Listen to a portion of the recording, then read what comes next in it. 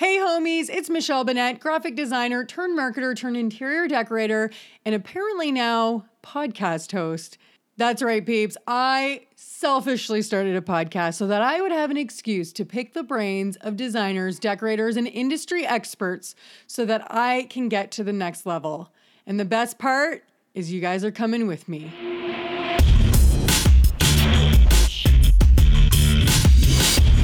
I just wanted to start by saying thank you. I'm really glad that these chairs are not empty. It's like I just celebrated my 40th birthday and I was scared nobody would show up to that, and then I was scared nobody would show up to this, and then people showed up, so I'm just very, very glad. I'm really excited. Of the people that are here, who has listened to my podcast? That's more. Actually, I'm a little disappointed because I was like, I can get a couple more listeners if nobody's listened. But no, I'm so appreciative that anybody is listening at all. Thank you so much. I just one day thought, wouldn't it be fun to do a live version of the podcast so that I can talk to some awesome local designers? And that's what we're going to do today. We're going to talk about the creative process. So it's a little different than anything I've talked about on my podcast before. So it's very, very exciting, obviously. You guys obviously know, if you've listened to my podcast, who I am, but the podcast was really born, for those of you who have not listened, because I started my business 3 years ago.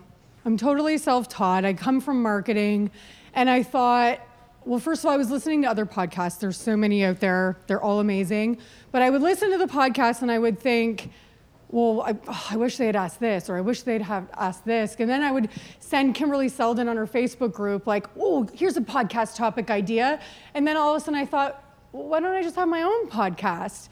Because then I could just use it as an excuse to get people to talk to me. Very effective, by the way. And so far, I've talked to over 50 designers, and it's been amazing. Tomorrow is actually my 50th podcast that's going live, which this was just like a happy accident. That was unplanned, but it's a really fun way to celebrate. And it's with Kimberly Selden. So we're BFFs now, and it's awesome, obviously. So basically, we're going to talk about the creative process. We're going to have these lovely designers who I'm going to introduce you all to very shortly. And then we're going to follow it up with Q&A. Hopefully, you guys, if you have any questions, kind of squirrel them away, write them down, ask anything. It doesn't have to be about whatever you want, ask anything. But before we get to that, I want to say a huge thank you to PI Creative Art, particularly Nora, Michael, and Christelle for literally just doing it all. I just showed up here today. They're amazing and incredible. They were not a tough sell at all. I want to say thank you to Jody also here, who was the one who suggested this as a venue. I was trying to figure out where she suggested. I was like, amazing. And if anybody has any questions, if you're new to the showroom, please go talk to, she's wearing the beautiful blue dress. Go talk to Nora. She's your girl. She's going to tell you all about the new wall coverings that they have. They have some amazing designs. You can also do custom stuff. It's really cool. Talk to her, enjoy some beverages and food. Well, let's do this, right? Let's move on. Okay, all right. So who do we have here today? We've got some lovely, beautiful ladies who, one I just met today for the first time. Her name is Renee. Come on over, Renee. So Renee Gammon is from Two Birds, and she's been in business for 2 years. I'm also gonna sit down because I don't know. That was a lie. 2 birds, 2 years. It's very confusing. Rolls off the tongue. Right, yeah, no, lying. Just, I was checking that you guys were paying attention. Thank you for that. 6 years with her partner, Andy, who is like somewhere around here. There she is. So they have 2 contract employees. This is just for context. Context is good. Sitting right here. They're like a lovely family, these guys. So you guys do work with additions, renovations, and decor. So thank you for being here. Thanks for having me. Okay, our next lovely panelist. That's stupid. Okay, anyways, Carly anyways, Carly, come over here, because I'm struggling.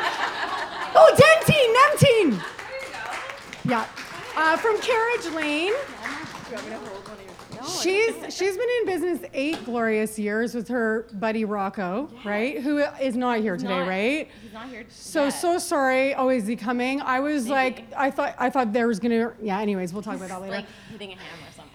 Good work, Rocco. So they have 5 office staff and 5 to 6 field staff. So they're obviously killing it and stressed all the time. They do design builds and furnishing, additions and renovations. Thank you so much. Thank you. And then last but not least, Rebecca Hay from Rebecca Hay Designs. Who's, you guys probably know because you've listened to all of my episodes, has already been on my podcast. And she rocked the schnizzy out of it. So she's been in business 6 years, has 4 employees. You know what? All of these lovely ladies do renovations, decorating, and additions and new build from time to time. All right, guys. So we're gonna get things rolling.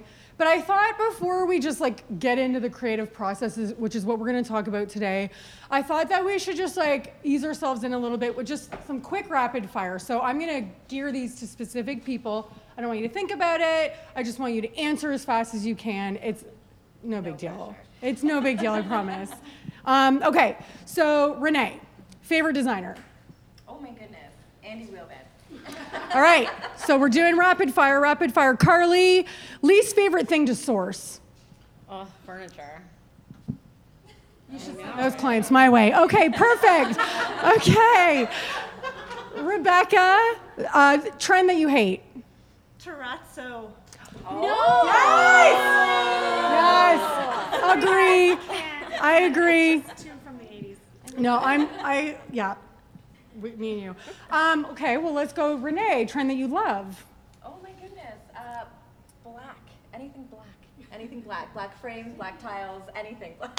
All right, I like it. It's classic. Carly, least favorite thing about business? I'm sorry, I don't mean to be so negative with you. No, it's okay. Being of a business, clients. Am I allowed to say that? Yep, sometimes. Yeah, a lot of the times. That's my favorite answer that's ever happened to me in my life because it's so, everybody wants to just say yes, but nobody wants to say it out loud, so it's so good.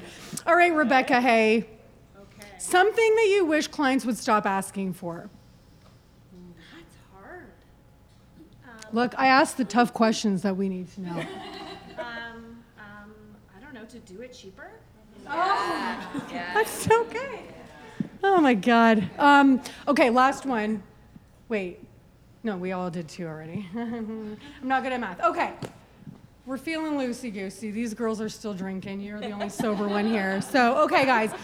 Let's get into it. We're talking about the creative process. And actually, it's funny because this is actually not a topic, like I said, I've ever had on my podcast. But this is a good one because sometimes I just find it very overwhelming, having had no experience in a firm. What do people do? So whoever wants to start, I'm going to get every one of you to answer all these questions. But what does your process typically look like? What is just, how do you get to know your client through to what are the touch points before that final presentation where you're really trying to sell them through on your vision? That's a really big question. I'll tap it. Yeah, you will. Tap it.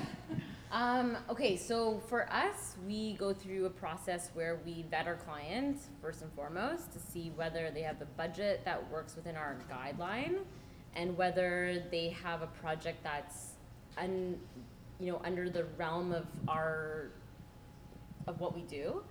And then we have a process. So we've taken Kimberly Selden's 15 steps and played around with it to make it a little more cultivated to what we need. And we have a process. So that way, when we go to our first initial meeting, we have, we're armed with a presentation of what the process is like. And we have about 6 steps. So that way, we're able to take the client through the initial inspiration phase and plans, and we don't move on to the next phase until that's completed. Then we move on to the next phase, which is selections and costs and elevations. Then we move on to the next phase, which is rendering. Then we move on to the next phase of curation, and then we move on to the next phase of ordering. Okay, so what does curation mean? So selecting the furniture, the window coverings, the final products that go into that space, so that now we can put it all in, kind of like how Kimberly Selden has her 15 steps, and that way we're able to be productive focus on what needs to get done on that particular category and move on to the next. We're not backtracking. If we are backtracking, we're charging. Yeah. So we've been able, like, we have taken years to get to this point and just finding things and like tweaking it, but right now it works very well for us. But having phases so that clients cannot move to the end before going through each direct phase. Yeah, that's very similar to how we operate as well, and we are going through those phases, just an overview of them in the initial phone call with the client, where we are vetting them and getting a sense of, again, are they our ideal client, and do they work within our model? And then by the time we have the consultation, they have a pretty good idea of how we work. And also we do focus on completing the phase as well for just the deliverables, and just also because of billing. So when the clients get billed, they know exactly what they're being billed for, and everything ties into the next phase as well.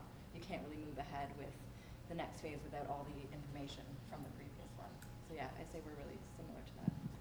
I would say I'll just add that we're very similar to that. We recently, in the past year, adopted Kimberly Seldon's 15 steps, but like to a T, we follow every single 15 step. It has transformed my business. It's night and day. Before I did that though, my creative process was chaotic. It was super stressful. There was unexpected billing, and it was just like the Wild West. And so now the process is much more streamlined. Like you say, we have a discovery call.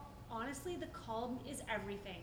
I went through a moment a few months ago where I thought, I want to get rid of this discovery call. It's taking so much of my time. I have more important things to do. And then I didn't do one with a client, and I went to the consultation, and they had a completely unrealistic expectation of what they were going to A, get in the consultation, even though I send them a document, and B, they expected my design fee to be a whole lot less than it was. So now I prepare them even before the consultation. I send them a PDF with our fee structure, because I do charge flat fee. I don't do hourly.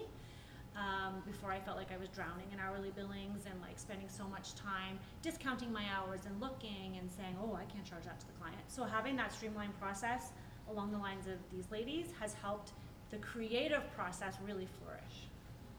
So, okay, all three of you talked a lot about that initial call and how to kind of weed people out. So what is your criteria, and what is it that you tell clients? So for example, you were saying you might unrealistic budget expectations or what it might cost. What might you tell a client on the call in order to identify whether or not A, they can afford you, B, their ideal?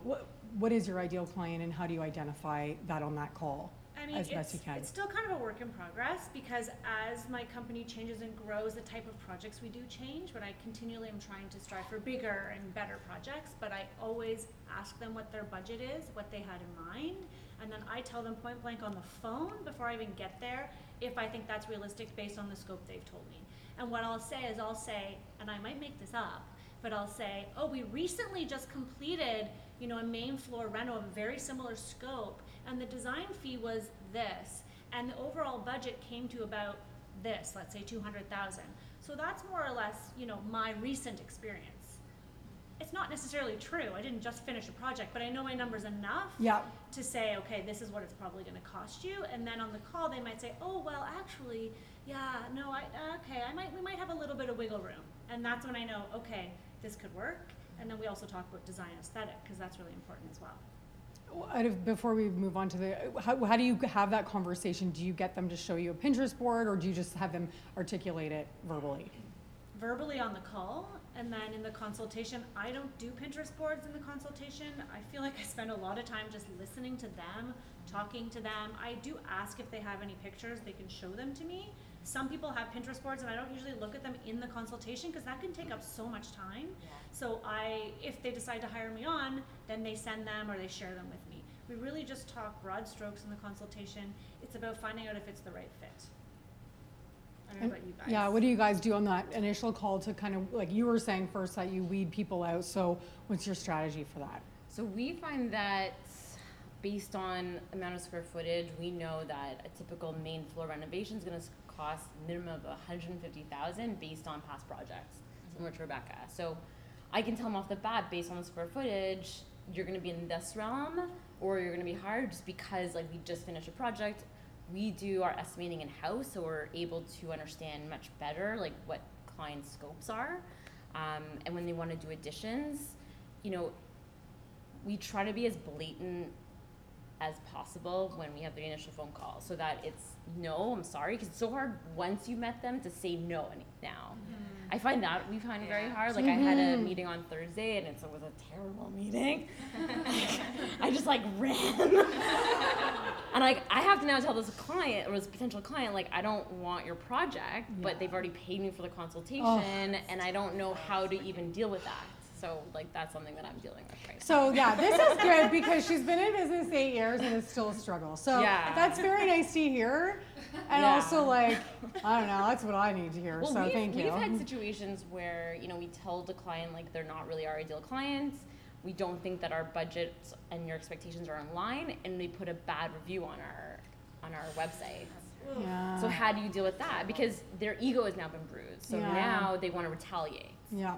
So, or when we've increased the price to say, you know, we're not in the same price range because we know that you're not our client, but we've done the due diligence and we want to carry through, and we've increased the price slightly just to try to like eliminate them nicely. Like we've tried many things, obviously, and they've also like put a bad review on like.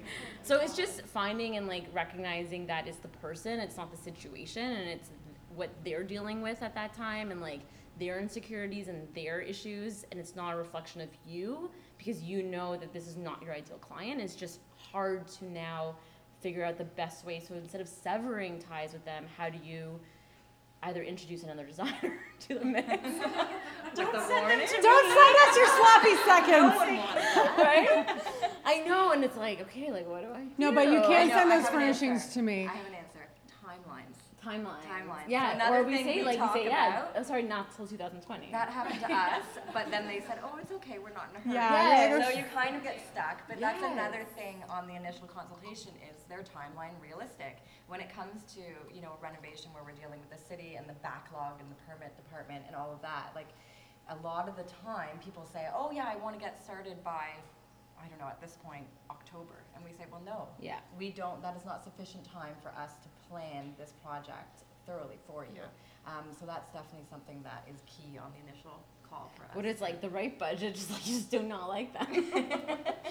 That's the worst. I literally like was like, when It's so when funny. is this meeting over? It's hilarious because what I find tough, and I'm sure people can attest to this, is like there's a lot of things that need to align for a project to be a good fit. Like, okay, you need to have realistic timeline expectations, realistic budget expectations. I want your style to align with mine, and I need to like you. Like, that's a lot. And And it's it's a like, relationship though. and it's becoming much more difficult since I've decided to have some standards. Okay, I'm gonna do a little bit like for the newbies in the group, like, you know, 3 years in business. Some of you out here are a little bit newer. I would like to, like, everything we just talked about is amazing, but like what happened, think back to your first and second year and the types of clients you were getting where you can't be as particular. Were you getting early on, okay, question one, were you getting early on more often people with very unrealistic budgets? Yes, Okay. guaranteed. Yeah, and you didn't know how to Good. sort it through them. But I didn't even know that their budget was No, I know. Until you were already in because I it. didn't have enough experience. Yeah, me too. Now I know and I'm still getting them. Okay, so what was that transition like when you were like, okay, I did those projects and I wildly undercharged for them.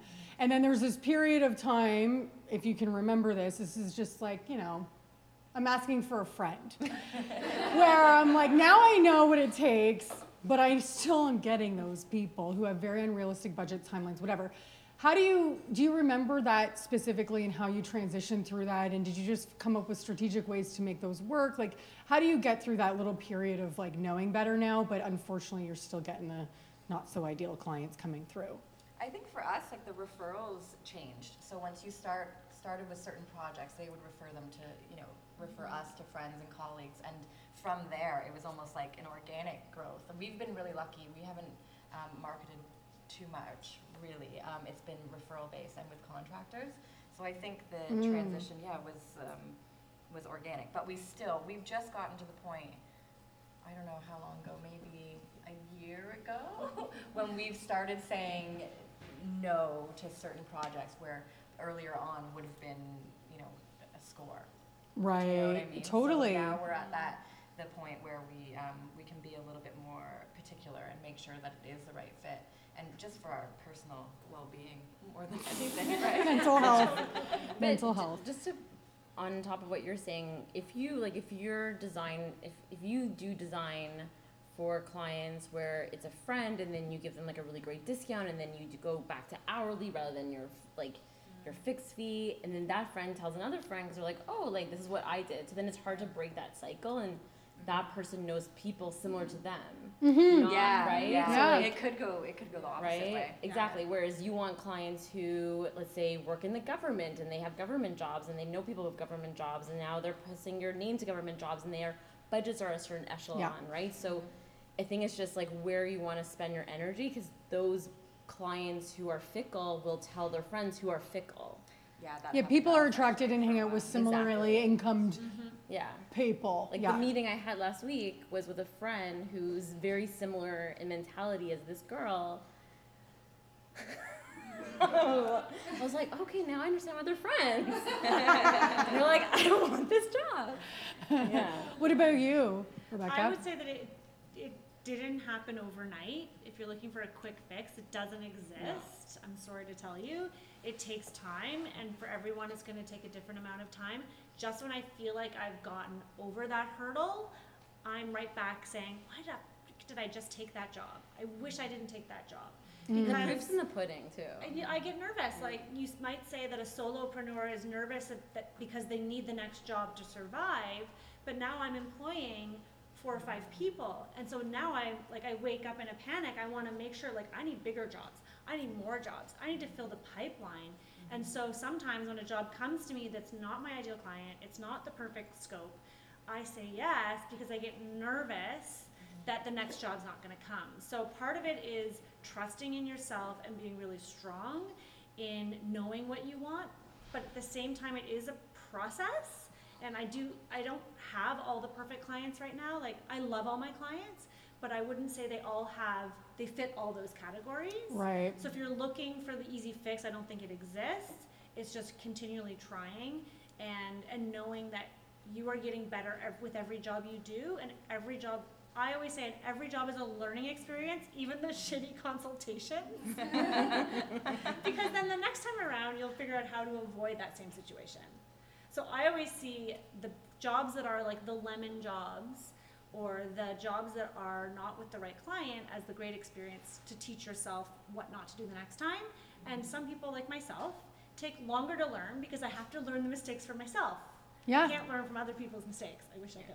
Yeah, no, I fully agree, and I've said this before. The mistake, like, you can hear somebody say, like, do this, do this, do this, but then until you realize personally why you should do this, it's hard to get really passionate about whatever this is, because Yeah. all of a sudden you're like, yeah, no, I did that the way everybody told me to do it. And now I realize it's like the way because I had, anyway, whatever. Okay, so let's go back to the creative process. Early on, so you guys did say you don't look at Pinterest boards in the consultation. Does the consultation itself play a role in setting up what you know is going to be the vision for a client as far as creatively and aesthetically in the space / functionally?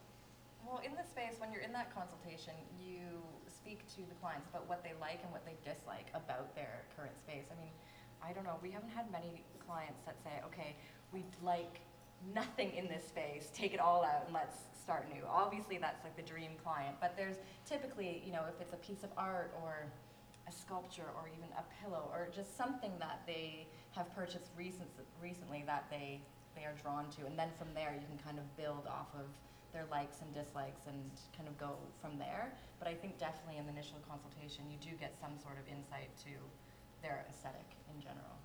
It's kind of hard though. I love when you say this, Michelle, that in a consultation you feel like you're put on the spot, like you've got to come up with all the best ideas right then and there because it's supposed to be a working consultation because they're paying us, right? But I'm like you, like, I don't know. It needs to ruminate. Like, I need to think about it. I need to wake up at 3 a.m. with the most brilliant idea. It's not something that I can tell them on the spot. I Yeah. admire Yeah. people like Yeah. that. So I always say, gather all the information. Here's some suggestions just off the top of my head. I'm just spitballing. I haven't Yeah. had Or time this to really could think work. about it. Yeah. And then I always say, once we get into the design process and we can get like floor plans, because it's really helpful to see things from a bird's eye perspective. Mhm. And I try to set them up for that so that they know that if I say, let's do a navy wall, I might say later, no. Just joking. Just joking. I hate navy. I love navy. But Yeah. just try and set up their expectation. Because Yeah. I find it very stressful in the consultation to come up with like Yeah. all the answers. Oh, Yeah, and it's also just like, by the way, it takes longer than 2 hours to design a room. So like, let's say we're doing just a consultation right now. Yeah, I'm gonna give you all the great ideas, but I also haven't validated any of them. So like, That's a good- and I find that to be a really tough. Yeah, it's a I good like line. that line. I'm gonna write good that one line. down. No, but sometimes I do. I'm like, I'll sell just a consultation because my budgets aren't great all the time. So I'm like, you know what? No, I'll give you just a consultation. But it's a really tough thing for me because I want to give so much value, but it's also like, but by the way, the stuff that you see on my portfolio, like that wasn't just done in 2 hours. There's a lot of work that Yeah. needs to be done. But okay, so for you, what the consultation? So we have a little bit of a different process because we are design build. So like we actually have the construction in house, and Rocco, my partner, manages the construction. So when we do a consult, I go with him if it's like construction design, and we actually look at some of their Pinterest images, because for us, we're going to provide not just like a finite design quote, but also a soft construction quote, right? Because for us, we want the project complete.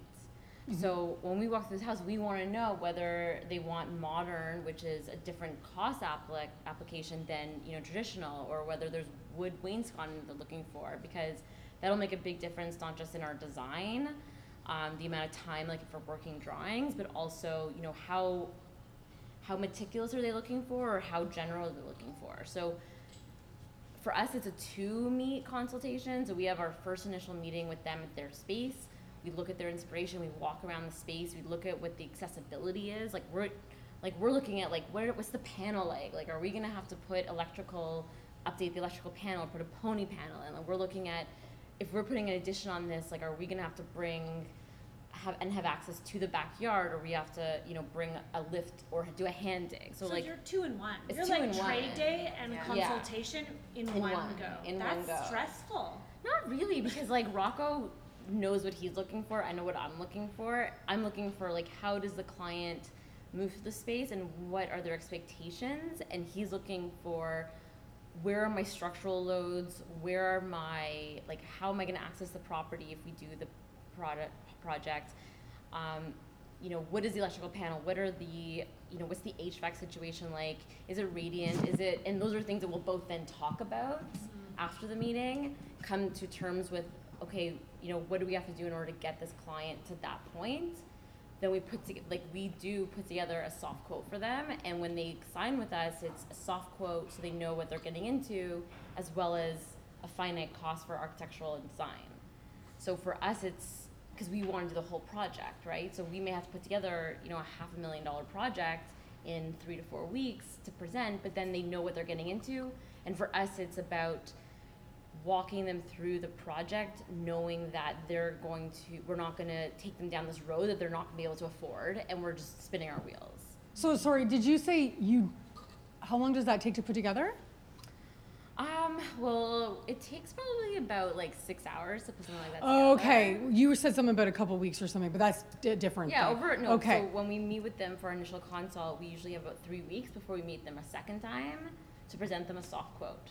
Okay. If you present it in person. We send it in person.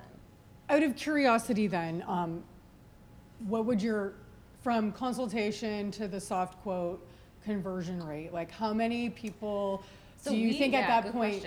Good question. So we Not used that to you have close 90%. Which, by the way, Which is means great. you need to charge more.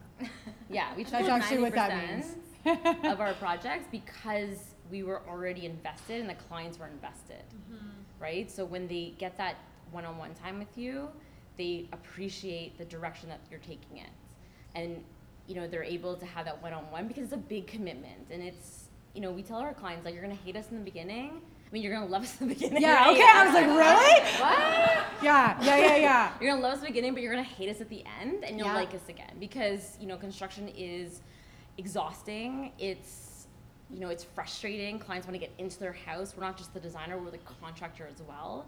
So we wear all those hats. So for us, you know, the client wants in their house, they want great design, they want the finished product, but they also don't want to pay the bill. So it's like a whole collaboration. That's why we do have a great team, because the team is, we realize over time that we've had to separate. Like, I cannot collect money because clients look at me as, I'm just Yeah. here for a bill, I'm not here to manage their expectations. So now we've shifted things around. So we have like an accounting department that sends bills, that collects bills. We have our staff that, like, we have a project coordinator that organizes with them all the products and the ordering and the time management. And then I just deal with them on meetings where we're selecting product and we're presenting products. Because that way they look at you for everything, and you just can't, like, you can't grow if you're always the one and only point person for all aspects.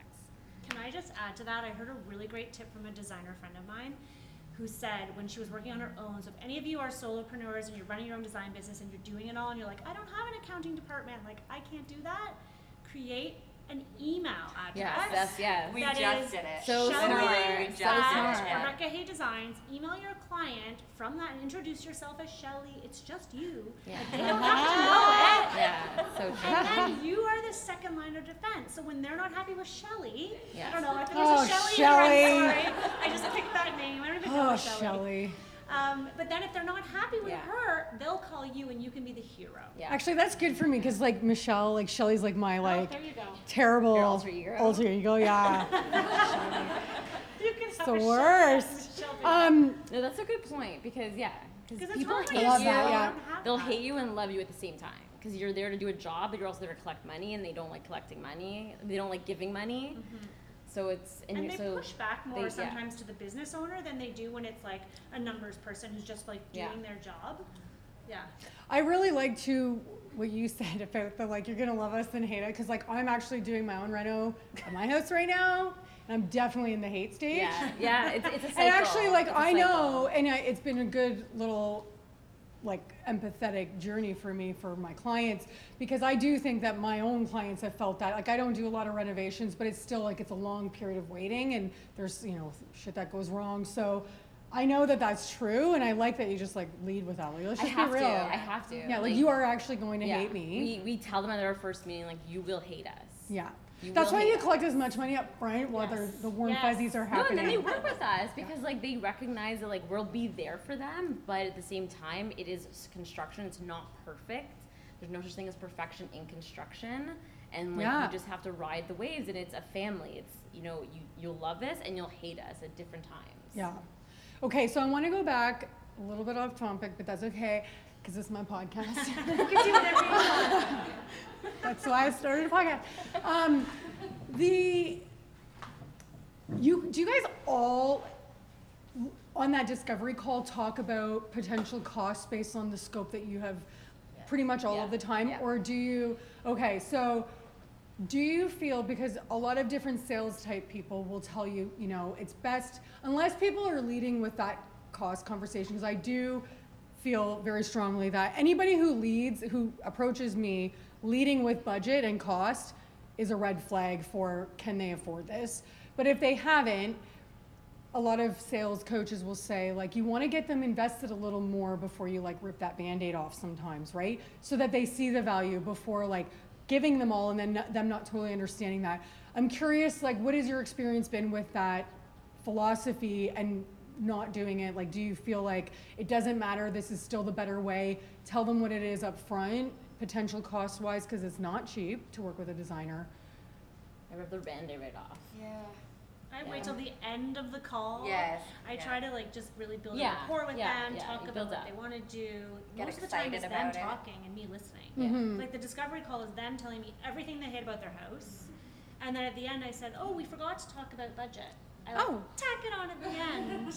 You know, did you have an idea in mind of how much you thought, you know, would cost? And what they say is they said 150,000 from very recent experience. And I said, there's no way that's gonna cut it. I say, oh yeah, I don't know if that sounds like enough for what you're talking about, but you know, we could talk about that in the consultation or something like that. And then I'll say, a recent project that was similar Okay. was about 250. You know, it depends on the size. I haven't seen the space yet, but I just try to keep it open so that they already have that expectation, like, Yeah. ooh, maybe it's not enough. And you're still planting it without being completely, final Yeah. with the numbers. I think there's been times too where we've had a really great conversation and let's say we've taken up too much time and one of us has to get off the phone. We've sent an approximate estimate afterwards with a similar scope of work and just said, again, like within, recent experience, we've come in here for construction costs, design fees, and engineering permit fees and all of that. And they're still getting that information before we do meet in person. Okay, I'm curious. I'm just going to ask, like, who in the audience here, there's a huge amount of people for those listening on this recording. It's like hundreds of people out there. Who has been in business less than 2 years? Okay, more than 2 years. I mean, okay, that was stupid. Everybody else? Less than 5 years, yeah. Okay, I'm just curious. Okay, so do you guys find like the majority of the people that do you find a lot of people, those in business lower amount of years, the people contacting you seem to have very unrealistic budget numbers in mind? Yeah, yes. I wish we could crack that code. Like, what is Yes, going on? everybody said yes. Yeah. Yes. In case they I just didn't like, hear. okay, yeah. Yes. It's just very interesting. It's HGTV, guys. Is it TV? I But said like, it. I'm sorry, Yeah. guys. I don't No, know. it's Is it our HGTV. websites? Is there something we're Yeah. doing that's like, I think also cost of construction has really gone up over Yes. the last couple of years, incredibly. Yeah. There's a huge lack of people who can do the job, and the city is not able to support financially people that live in the city and work and do construction. So they all live outside the city. So the cost of like labor has gone up tremendously. The cost of materials have gone up. The cost of like Electricians and plumbers. electricians and plumbers. Those to me always blow my mind. I feel I like just- they've gone up like so I need to be a exponentially. plumber. Right, It okay. just, and the problem is there's just not enough good labor also. Like a lot of it is hack work. A lot of it is people who just don't know, like are out of a job and then just go into it, and you're trying to manage the client's expectations, but at the same time your contractor or your painter, your tiler, like can't work the painter, and this person can't work with this person because it's all an ego fest. So like Yeah. that's like a whole other world that I think needs to like reconcile. Yeah, but like my question is like, you guys are obviously getting people who are willing to pay. This is like a very like newbie question. Like I've really been struggling with the leads that I'm getting this year. All just have very unreal, especially on the Instagrams. Like, Yeah. don't get me started on those leads. But, and I just sell them, now I've just kind of gone, okay, I need to make it work. But it's like, I don't know, is there something that we're doing as newbies that's like screaming, I'm cheap? Like, I don't know what's happening. And like, what if, can anybody like reverse engineer that transition from like when you started? Like, that's what I'm trying to like, or was it just maybe it is just you get that one project that then it dominoes, like, and it is all about getting that one project that then it can domino where they speak to one person and then it's like this like effect of it continuing. But right now it's just like, oh, these freaking leads. I will say that Andy and I and Maggie and Corey, we're still kind of working on it. So Yeah, listen intently to I you got guys, an too. inquiry for like $1,000 renovation project today. So Oh, yeah. I have $1,000 budget for furniture. What can you do? I can't tell you to go to IKEA. And I got an And- inquiry and- today too for $60,000 to do a full gut reno on their 1,200 square foot condo. Okay, so there you That's go. not enough money. No, so here's what's also it the happens thing all too is around. like, can it be done? Yeah, go DIY it though. Yeah. Right? Like it's Yeah. that's not what happens with a designer. Okay. And we're back. Okay, so back to the creative process. That was disappointing. So, yeah, you know what? I don't know. This is just like, I don't have the answer to I will add that I think that professional photography is key. I feel like we all know that, but yet I still agree. a lot of people are still posting pictures that aren't fully professional. Professional photography, because you need to put out the image that you're doing high-end work. If someone comes to see your website or your Instagram, which is like your second website these days, Yeah. and they don't see high-end work, they assume you don't do high-end work. Yeah. So I'm not saying that you're not doing high-end work. No, but well, if I'm you're not. talking about, so then that's where you have to get strategic, right? And Yeah. like crop the pictures and just style. Like I know a designer in Toronto who I think is doing an incredible job, and she's pretty new at it. And I mean, her Instagram is the same house or the same room maybe, Yeah. but it's really beautifully curated vignettes as Yeah. opposed to the full room. And it's expensive products that are probably on loan from like a great shop. I don't Yeah. know. But you have to use the marketing brain side and say, okay, how are we going to market this brand to make it look more high-end? And then how do you talk about what you do? Talk about the full gut renos. Talk about the new builds.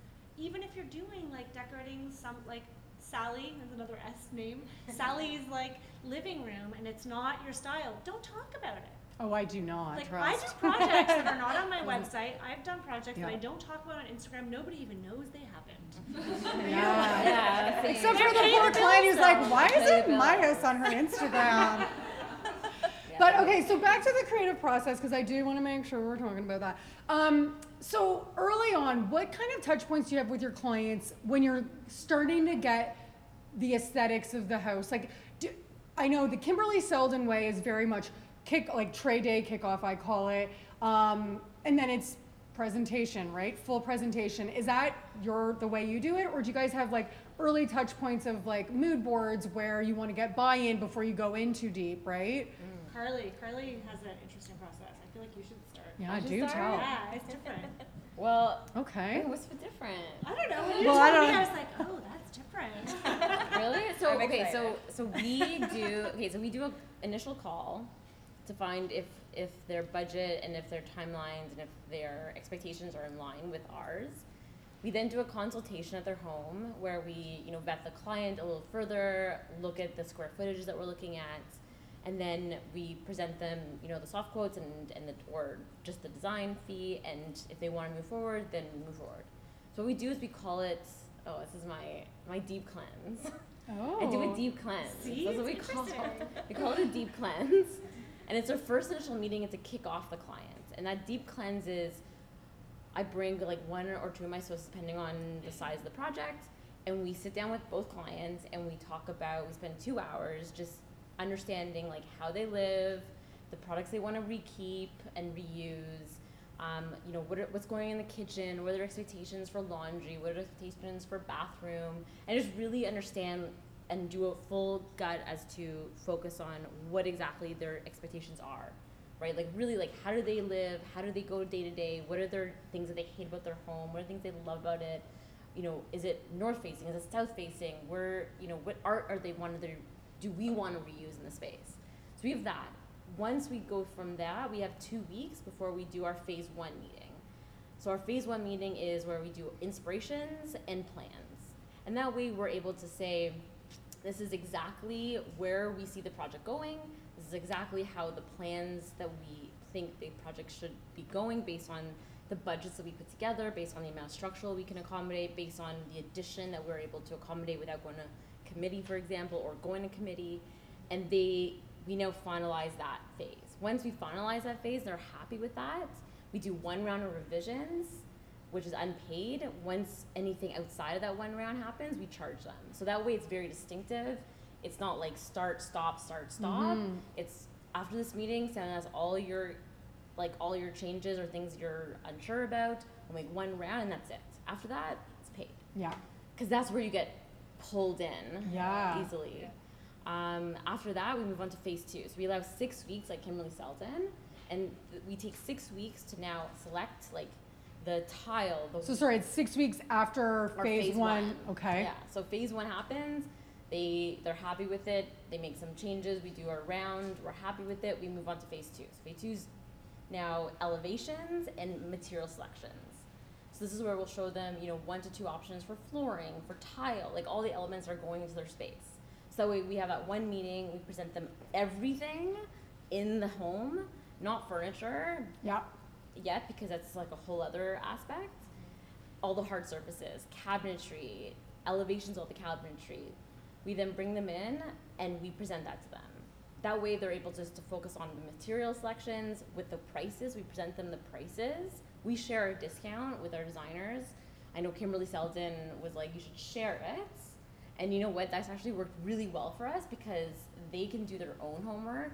They can go online, and then it becomes like a he said, she said, I can get this price. Like, that's where we have a lot of hard time with our clients is since we've implemented that, we've had no issues. And we make a ton of money now on product purchasing. Sorry, can you clarify that? I didn't follow. So you share your discounts with your designers? With my clients. Oh, with your And clients. then how do you make Meaning money you if you split it? Oh, you share. You share it. Got it. Okay. Splitsies. Yeah. Okay. Splitsies, because then they makes like, sense. they can go on LT and they already know going into that we already get 20% off. Yeah. There's no Yeah. like Restoration Hardware has cut us out completely of the opportunity. Yeah, they can pay $100 to get in on that action. Exactly. Yeah. So we say like we'll share it, but like we're managing the ordering, and you know what? At the end of the day, it cuts out the bickering, it cuts out the back like going behind us and trying to like get other vendors. We end up making a really great profit, and we end up closing the project, and they're happy, we're happy, and everyone is satisfied. And you can control the deliveries and have everything when you need it too, Exactly. without relying on them. Yeah. And when it's trade only, aka like 40%, for example, So from they're Tiat 20. Easy. Got it. Okay. And then so you do phase 2. Phase 2, so that's phase 2. Once they select everything, we then render everything so that they can see it exactly. So that's phase 3. Phase 4 is we do like all the final electrical drawings, the material, like all the drawings for the whole project, for the construction. And then phase 5 is we now present them all the furniture products with costs as well. So again, like we would share a discount. We use a company called Buildertrend. So it's a service that we're able to manage our construction and our estimates as well as all the like product selections with the links, and we can share that on the back end with our clients. So they can actually go in, see what the product is, see what the retail cost, see what their cost is, and say, yes, I'd like to purchase. So that way it allows us, and it goes right to QuickBooks, so that way we're able to manage that. We implemented that like 2 years ago, and it's changed our business, because everything is selected, forgotten about, and moved on. What did you say that was called? It's called Buildertrend. So like there's Ivy, there's Designer, what's it called, Design Docs. Design Docs, We use yeah. Buildertrend because it's more for construction. Yeah, that makes sense. But we're able to like have a couch and like the source for the couch and the cost of the couch and the percentage off and the percentage we're gonna charge the client. So it's just easy to manage. So instead they of having- go in electronically Yeah. and approve it. Yeah. So you can say, well, you approved it. Yeah, So exactly. You saw it. Exactly. You knew what it was. Exactly. So it allows us to create like a streamlined process. Then everything is ordered in phase 5, and then everything is installed in phase 6. I'm really glad I'm recording this because I loved everything you just said. I want to dig a bit deeper, but I'm going to get you guys to, why don't you tell us kind of what the initial question was, what do you do early on? Like, is there some touch points before that final presentation to kind of get you aligned with the client to the Well, aesthetic of what you're doing? After all that, I feel like we're doing a bit of the deep cleanse a bit too early, personally. Like, I feel like if I'm in the consultation, I kind of get into a lot of that, like what do you expect in the kitchen and the laundry and stuff like that, kind of right off the bat. And then we'll go with the proposed floor plans and inspiration. A lot of clients nowadays are sending the Pinterest and house idea books, so I mean, that helps. Some of the ideas we kind of ignore and just say, Yeah. this is better because. Yeah. And from there, once they approve the plans, or we do one round of revisions as well, and from there it'd be more the selection, the elevations, a very similar process, just more of the deep cleanse, I think, earlier on, which is probably getting us into trouble, because it takes a lot of time Takes a with lot of that time. before we have that, that complete commitment. Yeah, Mhm. something to think about, Andy? Interesting. Food for thought. Talk to me. Yeah, I'm probably more in lines with Two Birds, but I'm like drinking the business of design Kool-Aid like all the way. Like I do it exactly to a T and I love it. So I only meet the client twice before the presentation, Which is, consultation, okay. trade day. So we have a trade day, which is after we, kind of like what Carly said she does, like in the consultation. So that's when we already have met with the client. We haven't done the design yet. And we bring in our contractor, different trades, a drapery, window measure, carpet people, flooring people, maybe an electrician or plumber with the contractor, whatever required by the design that we think or by the scope of work. And then we walk through the space and say, hey, is this feasible? Are you gonna need a pony panel? What's gonna be required? This Do we pony need to go for panel. permit? Cone and panels are the rage. It's all the rage, actually. Anyways, that's a whole other topic. But, and what can or can we not do? Like, this is a structural wall. Sometimes an engineer comes to trade day if we think we're gonna need it, because we really want to uncover everything in trade day. I always ask clients, can we cut holes in the wall? Like, by then they're committed, they've already hired us. So then we really deep dive into the space. It's usually half a day to a full day, depending on, and we stagger the trades so that they're not there at the same time. So that none of those trades has to go back to give us a quote, because these people are not in-house like they are for you, so I need to then reach out and get quotes from them. And then we go back and we take 8 to 10 weeks to do the design of everything. We communicate with the client on a weekly basis. We ask questions as they come up, but we don't see them again until the presentation. And at the presentation, and I was very scared to do this, I'll say, the first time. Because to me it was so foreign. I used to present floor plans and get feedback. And then I'd have like a fabric scheme and get feedback. Yeah. And it was like all about feedback, because I didn't trust myself. I didn't trust my design, my personal design ability to just do it. And what I learned is my clients, anyways, it wasn't as organized as yours is, but Only in the last year and a half. they wanted me to say like, do this. Yeah. Yeah. And the whole time I'm like, well, what do you think? Well, what do you think? Right. And they're just like, what do you think? Like, no. So I've eliminated all of that, and it was really scary the first time I did it, because I went into presentation panicking. I'm like, what if they don't like this? Like, I don't think I even asked them if they like blue. Like, I don't know. And the whole kitchen is blue, and I like had a panic.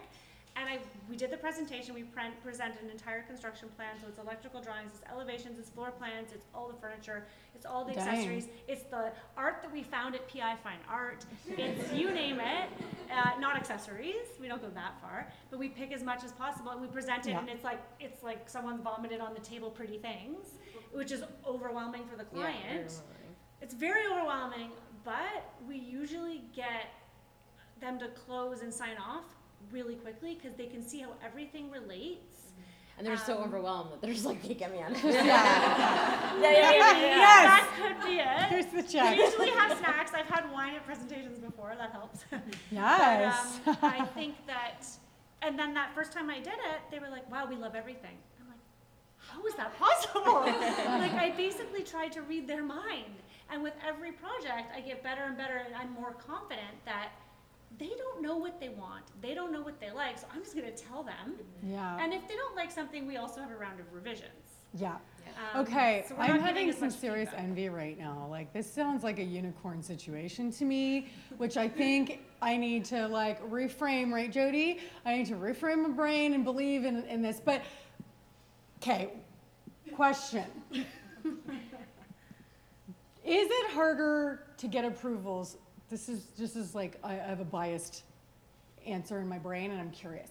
Do you find it easier to get a green light on renovation finishes versus furnishing related things? Okay, I was No, right. I find No. it easier. Disagree. I find that so much easier. But- I feel like people have a lot of opinions on furnishings and other things because they're very I'm used to shocked seeing it. every I time. think it depends though how much of that picture you're painting. Like when you are presenting the full range, and I mean even to go as far as the full house, they can see that cohesive flow and look for everything. And I think that way you get almost approval of both. I would say the most successful meetings are when we are presenting the most instead of bits and pieces, right? Do you typically accompany all of what you're saying right now with a 3D rendering?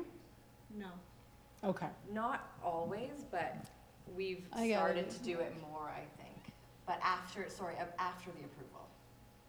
I feel like I don't know what I'm doing wrong, but it's like, to me, it's like what happens is, let's say that art or that rug, and it's like such a domino effect of like one thing they don't like. So sometimes I'm inclined.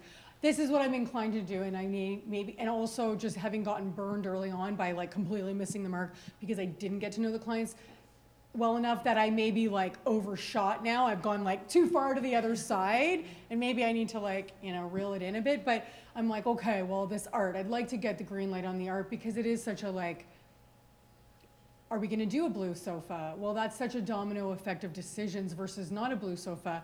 Like, is that just something you roll with? Like, let's say you're making a bold decision like that. Do you want to get that buy-in early, or do you just roll with it and hope? So it's all or nothing, right? So you do the presentation, and you're like, there's a blue sofa, there's this beautiful sunflower art, there's this great sisal rug, whatever it is, and they say, ooh, sisal, ooh, that's hard to clean, I don't want that. I'm like, okay, that's fair, it's true, it's hard to clean. And so I have an option B, I always have a backup option in the presentation, or they might think about it over the weekend, and then they're like, we thought we liked it, and that's where the round of revision. So it's like one email, I say one email with everything you want to change within reason, and they understand that it's, you know, usually it's like 5 or 6 things, which still blows my mind. Yeah, Blows that's my good. mind. Yeah. And it's not that I think I'm that good, it's that I'm shocked that people, that they don't know design. They're hiring designers to do it. And for the longest time, I needed like so many decisions, and I need to give clients so many choices. And now I don't give them choice, I give them one choice, and they're like, that's good. What It if they blows my say, mind. I don't like the blue couch? So we say, let's find another couch, no problem. Do you don't feel like there's a domino effect to the other decisions that 100% happen? there is. Okay. Yeah, so that's when you say, okay, so that's fine, we'll reselect, but if we go with the neutral couch, then that means that the sisal, it's like a lot of neutral, I might want to change up the rug, right? So you have that conversation with them.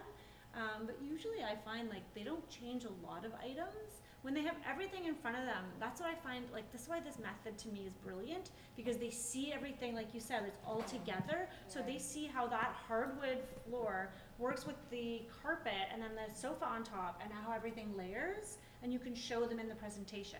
You also have to be able to read your client and feel them in the presentation.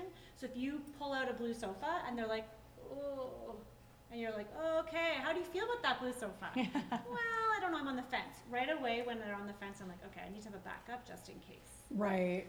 And okay, so how many of you, like, do you guys ever get clients who want you to work with something that's just terrible, and you're like, how am I gonna work with this? And do you just use that as your jumping off point? You know, like, what do you do? They're like, this was my grandmother's. Friend also. This was my, yeah.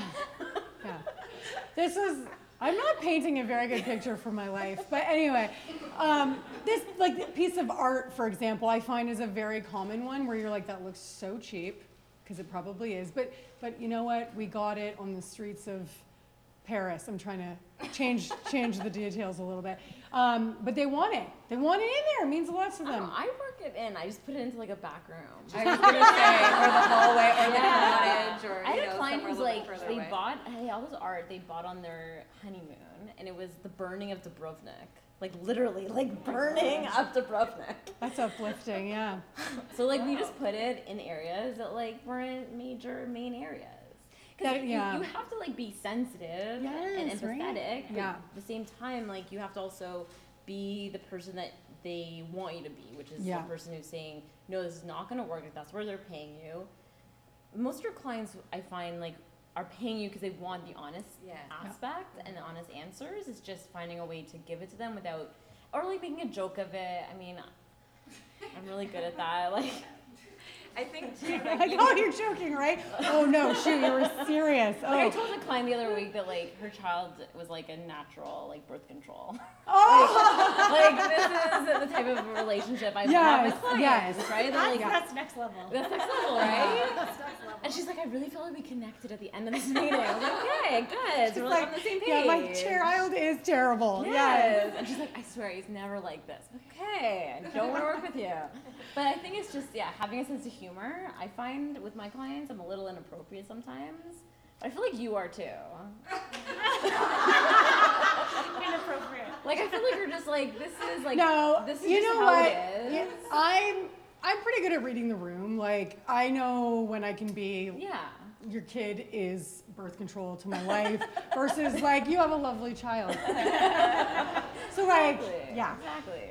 when we were talking But I about appreciate these that questions- client better. Sorry, but yeah, When we were cut you off. When we were talking about these questions, Andy's response is, well, I don't love it. And you kind of like lead in with that. But I think you can also talk, you can be objective about it. You can, instead of being sentimental about the piece of art, like obviously the clients tend to be, you can say, well, it doesn't work because of this shape or the tone or, you know, and the scale. And you can kind of relate it that way. Yeah. And I think that's a good side, polite way Yeah. to say it's awful. Truthfully, that is a really Yeah. good strategy. Much It's a better. lot of like what we talked about, not the same thing earlier, but it's like, well, you know what, that's great. Like, what is the most important thing in this room for you? Do you want it to look amazing, and do you want it to do X, Y, Z, and do you want the scale to be right, or is it more important for you to have that piece in the room?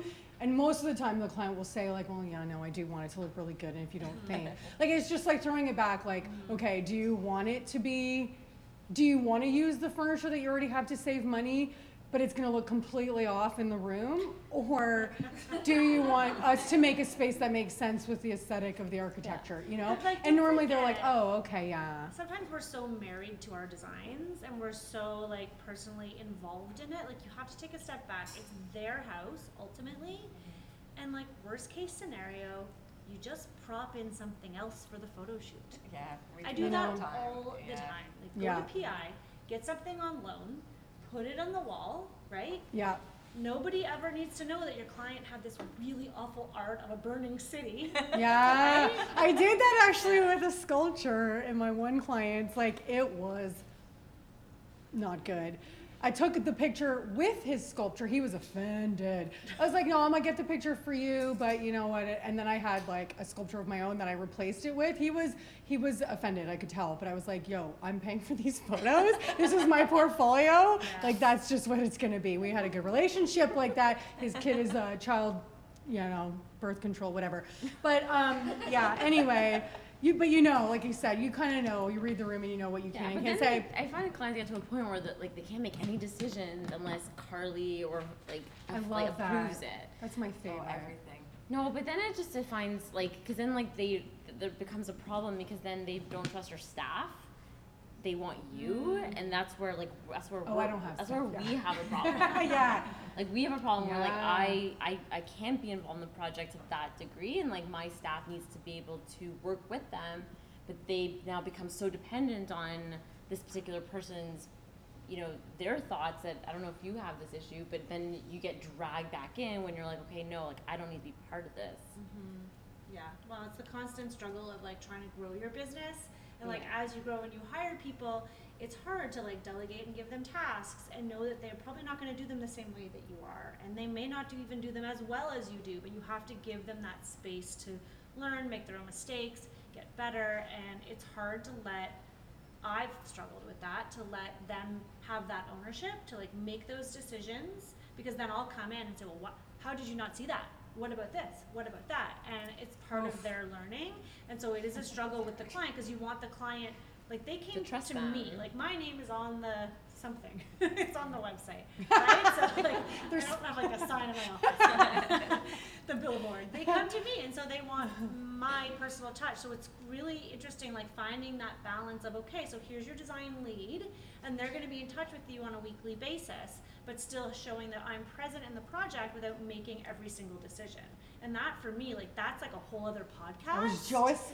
Yeah, that's Just what gonna I- say that. That is Like, like that is a gooder. My Yeah, 'cause obsession how do right you now, grow if like they're paying for your creative scaling ability. and still keeping it the Rebecca Hay touch, like my personal touch, whatever that is with my clients. It's all Yeah. very like, you know, safe and respectable, but it's, you know, there's a great relationship that I've built with them, and so I want to make sure that I keep that, but I can't be hands-on doing every project if I want to grow my business. Totally. That's what I'm gonna It's a ask struggle. Shay McGee and Amber Lewis when I talk to them Oh. on my podcast. Okay, let's actually get to like the creative stuff. Like, not this like process, whatever. When you're handling an actual space, like, what do you do? Do you go, okay, I think that this space is about this focal point, so it's going to be about the art, and that's my jumping off point. Like, what is it in particular to you to get that whole like flow going of how a room starts and builds? I think it's different for each client. There's usually that kind of that something that you pull the colors from, but it tends to differ. I don't think. Fabric. I love fabric. Yeah. Or like a beautiful rug. Yeah, rug, fabric, or art. Art, Those yeah. are my three go-tos. Yeah, I find the same thing. Yeah. Totally, I don't know. I think I just naturally are pulled towards hard finishes. So, I think the inspirations for me is an opportunity to like visualize a whole room completed, but in that style. Whether it's a mixture of, you know, whether it's farmhouse, whether it's contemporary, or a mixture of both. It's just I see the space as an overall, and then I kind of reverse engineer it. I see it finished, and then now I have to find all those vendors to now pull it together. and so they like their initial, like their personal, you know, the way they with the things that they like and their personal Pinterest is you know, a small window into that, and then my job is to go in and just blow it up. Yeah. And improve, most likely. Yeah, and just like put so like what's the detail of like the ceiling? What's the trim? Like, do we want to do like a wall that's light and the trim that's punchy? So like, you know, and you get that because of the style of their home or the style they want to achieve. And I don't know, like for me, I go into a space after seeing something in their Pinterest and I'm able to visualize it, but I think reverse engineer it. Mm-hmm. I think it depends on the scope too, because if we're doing a kitchen, for example, it might not be the fabric that we pull from or a rug. It could possibly be art, but I think then we're going back to the hard finishes, and maybe then it's like a beautiful backsplash that we just fell in love with and kind of build off of that. But yeah, there's always that kind of entire vision in a sense. Yeah, I actually do art last. Art and rugs are last. It's funny you bring up art because I was gonna ask because I don't know, just seemed like it made sense. Art is real. Okay, do you guys? Was that me? That's me. Oh. Oh no, I hope it didn't break. Oh, hey-oh. She like released the, those are those clients she loves texting her. That's why you love them so much. Do you guys find that art can be a difficult one to nail? Because I do, like it can be so personal for each client. Yes, art is very difficult. I find art, I love it, but I find it difficult because clients have their own aesthetic. I remember doing a condo last year. We came here, actually Nora was awesome, and we walked through with the client and she didn't say anything. And I was like, I don't know what she likes. So I was like, I really like that. And she's like, And we walked through, but we ended up finding some fantastic pieces. But I helped direct her because I also think people don't really always know what scared, they like either. They're scared. They're like, is she gonna judge me if I say that I like that? Or I feel like there's a little bit of that too, right? Yeah, so I work with Elise usually. So what happens is after we finish and select all the products, then we come here and we'll go through like all the areas. I'll have them pull what they like, and I'll pull what I think would be best, and then we do process elimination. I like that. And then, like, they get it. They don't really know what they're looking at. They just know like their style, and then we'll put together a quote. We'll eliminate what doesn't make sense because of budget or because of final details, and then we'll place the order. But so far, clients they've a great selection here. Like their prices are so good, and like their process because like they show the cost, the product, where it's going, the image, the frame, and like your price, the client's price, or sorry, retail and your price. So it just becomes so easy. The client's able to see a large format of it. They're able to like the prices are really, really realistic, and I think it's just building that, building the credibility with your clients. Yeah. It all The comes trust. down to trust, And what about you, Renee? I think for us too, it's just about that guidance as well, to say, okay, we're looking for something that is, this size, and again, being objective about it, and then walking through and seeing how they respond to certain styles and colors and things like that, and just saying, this is what would work best color-wise or size-wise, and then seeing, again, their just response to the art itself. Because usually you have no idea when they come in, what they're looking for. And it can be overwhelming, so to narrow it down and direct them that way and say, oh, I like this one because kind of can help. Yeah. Do you guys visit other showrooms with your clients in order to help drive any decisions at all? Is that part of your process ever, or exceptions that you make just for any particular reason? No, absolutely not, never. Really? I would never bring my client to PI. I know I did just say that I did that last year, but I don't typically do that. No, never. Not even for upholstery. Oh my God, no. They don't want to sit on the cushions. I find they No, want to sometimes. sit. They want It's to a sit. rare A healthy occasion I debate. do, and I'll take them to a showroom. Like there's some great local upholsterers here. And if the client is really picky and I can see that, then I suggest it. Okay. But otherwise, no. Yeah, I find that clients always want to sit. Yeah. Because wanna it's a try it can of out. worms. Yeah. It's a can of worms. I used to take them everywhere. So I've done everything, every kind of design process, I've done it, right? I've learned my lessons.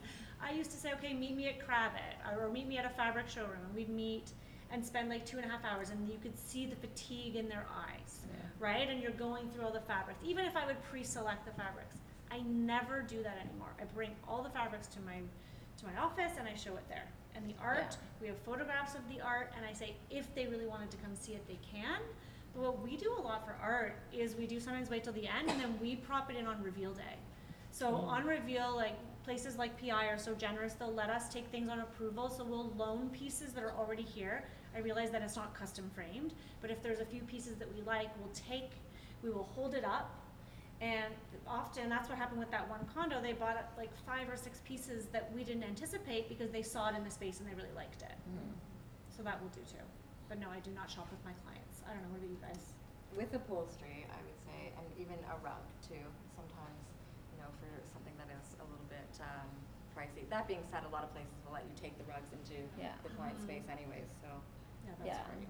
But we find that what we do with art is we'll take them shopping at the end of the project to select, because it could just be a very daunting process, even for us, because we don't know what their style is, and like we don't want to show them and then just keep getting like hit down.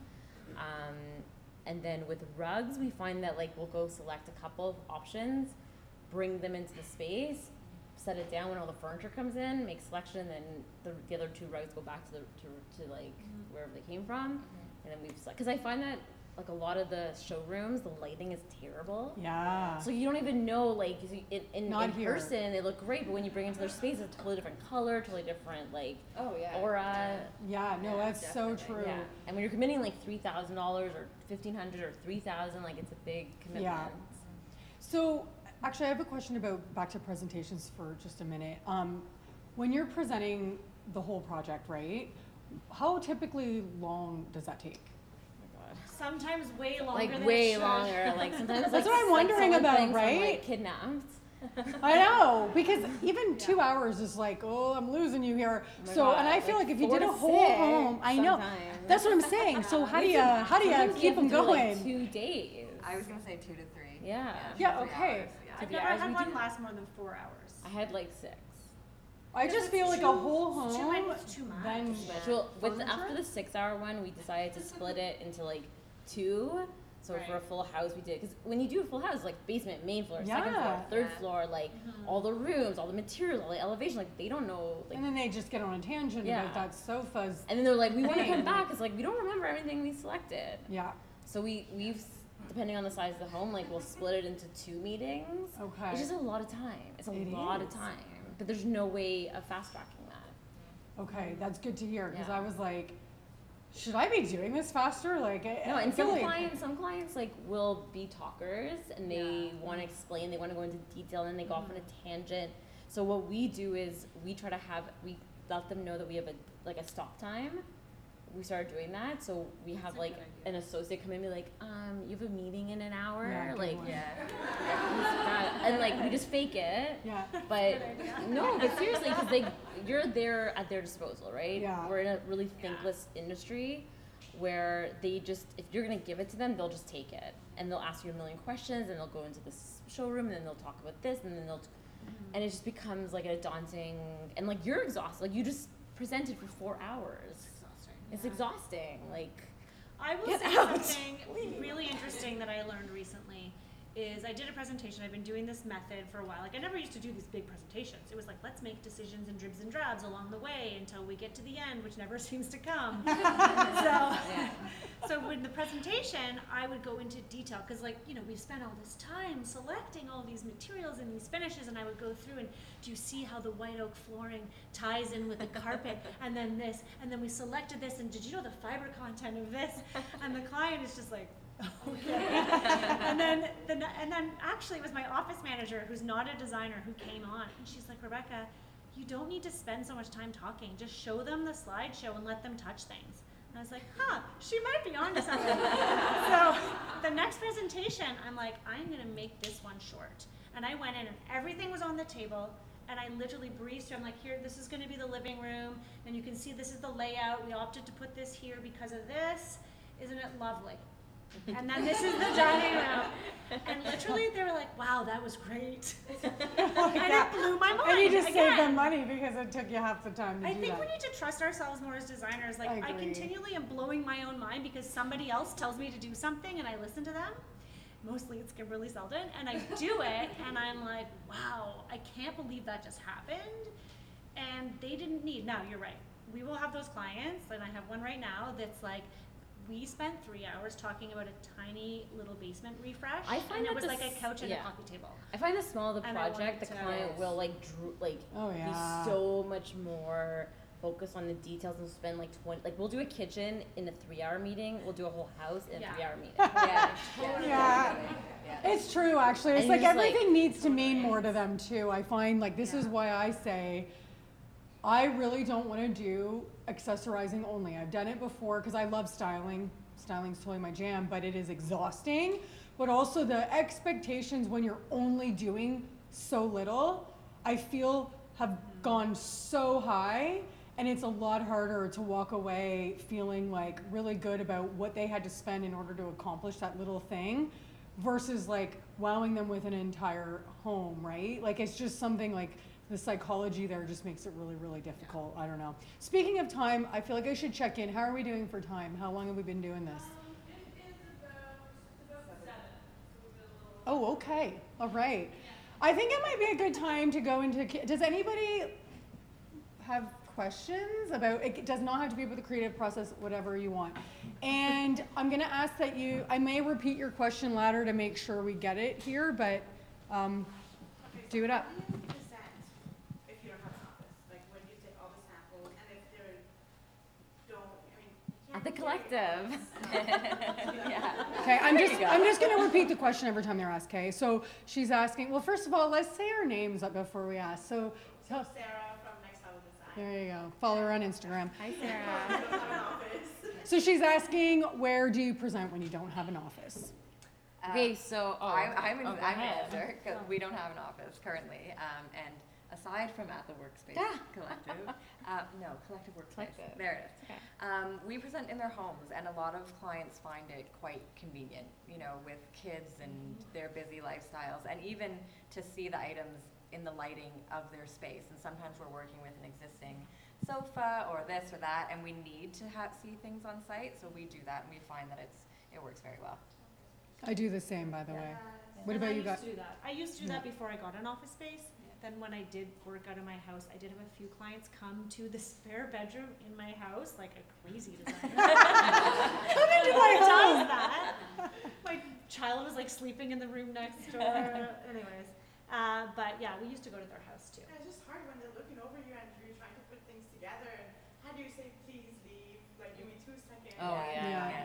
You know, it's just really. So I have like these trays that I kind of, okay, well, first of all, I will say I do a lot less renos, so there's a lot less schlepping of like tiles, which is a whole thing on its own.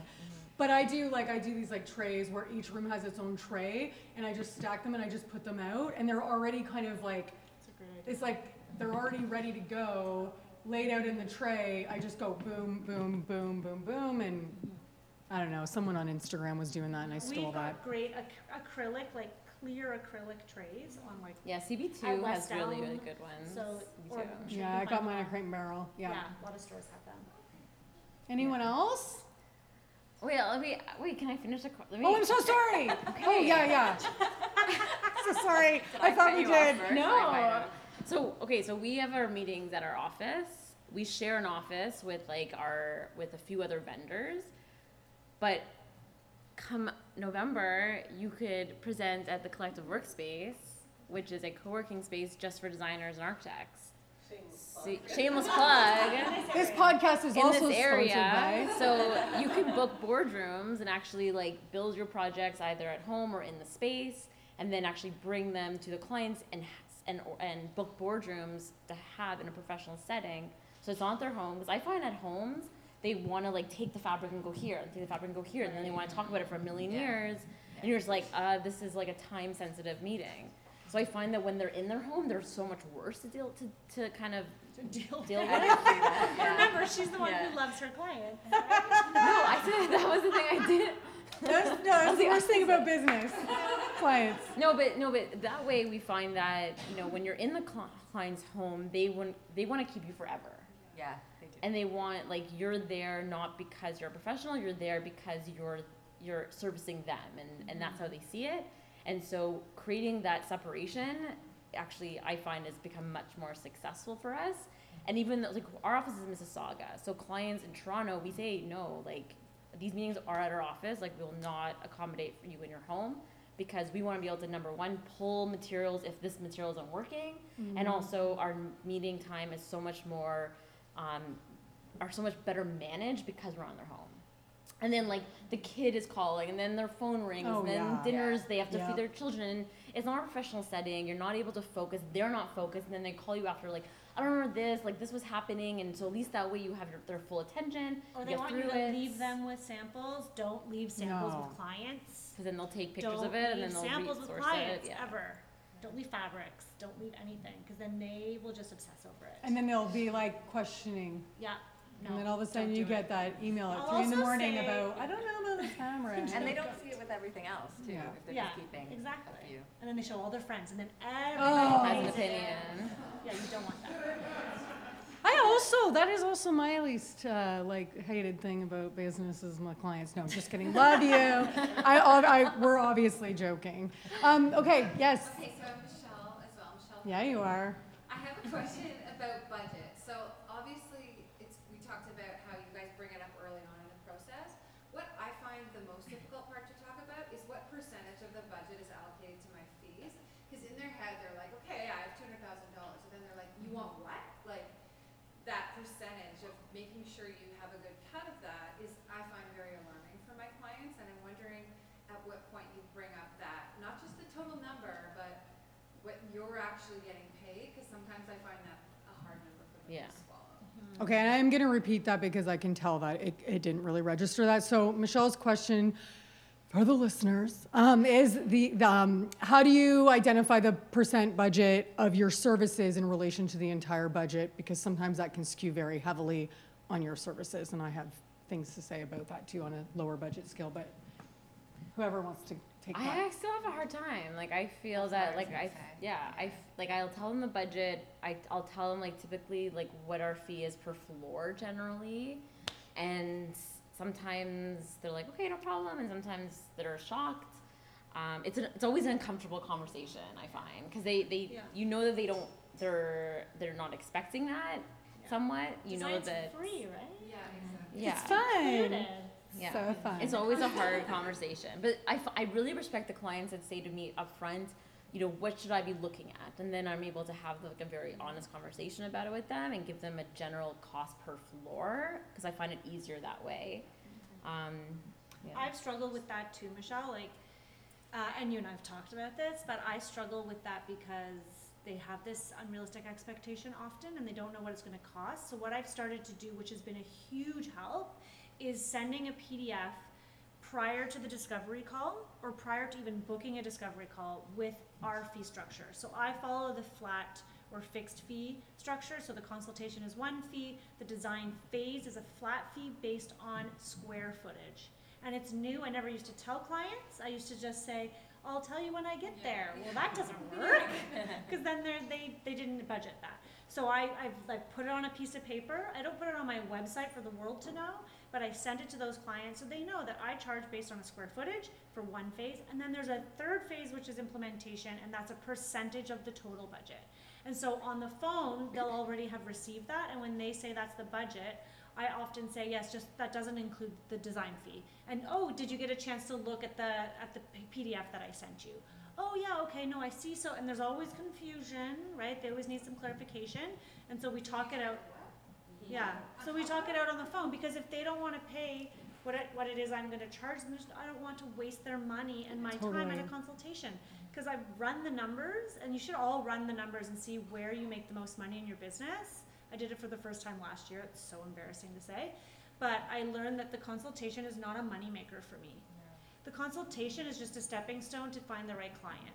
Yeah. So if I don't get a consultation out of it, that's fine. I'd rather have a consultation with the right client. It's not about making money on the consultation. Yeah, we do the same thing with the PDFs where we send over a realistic range and fee structure, and then from there they already. Pardon? Do you do flat fees?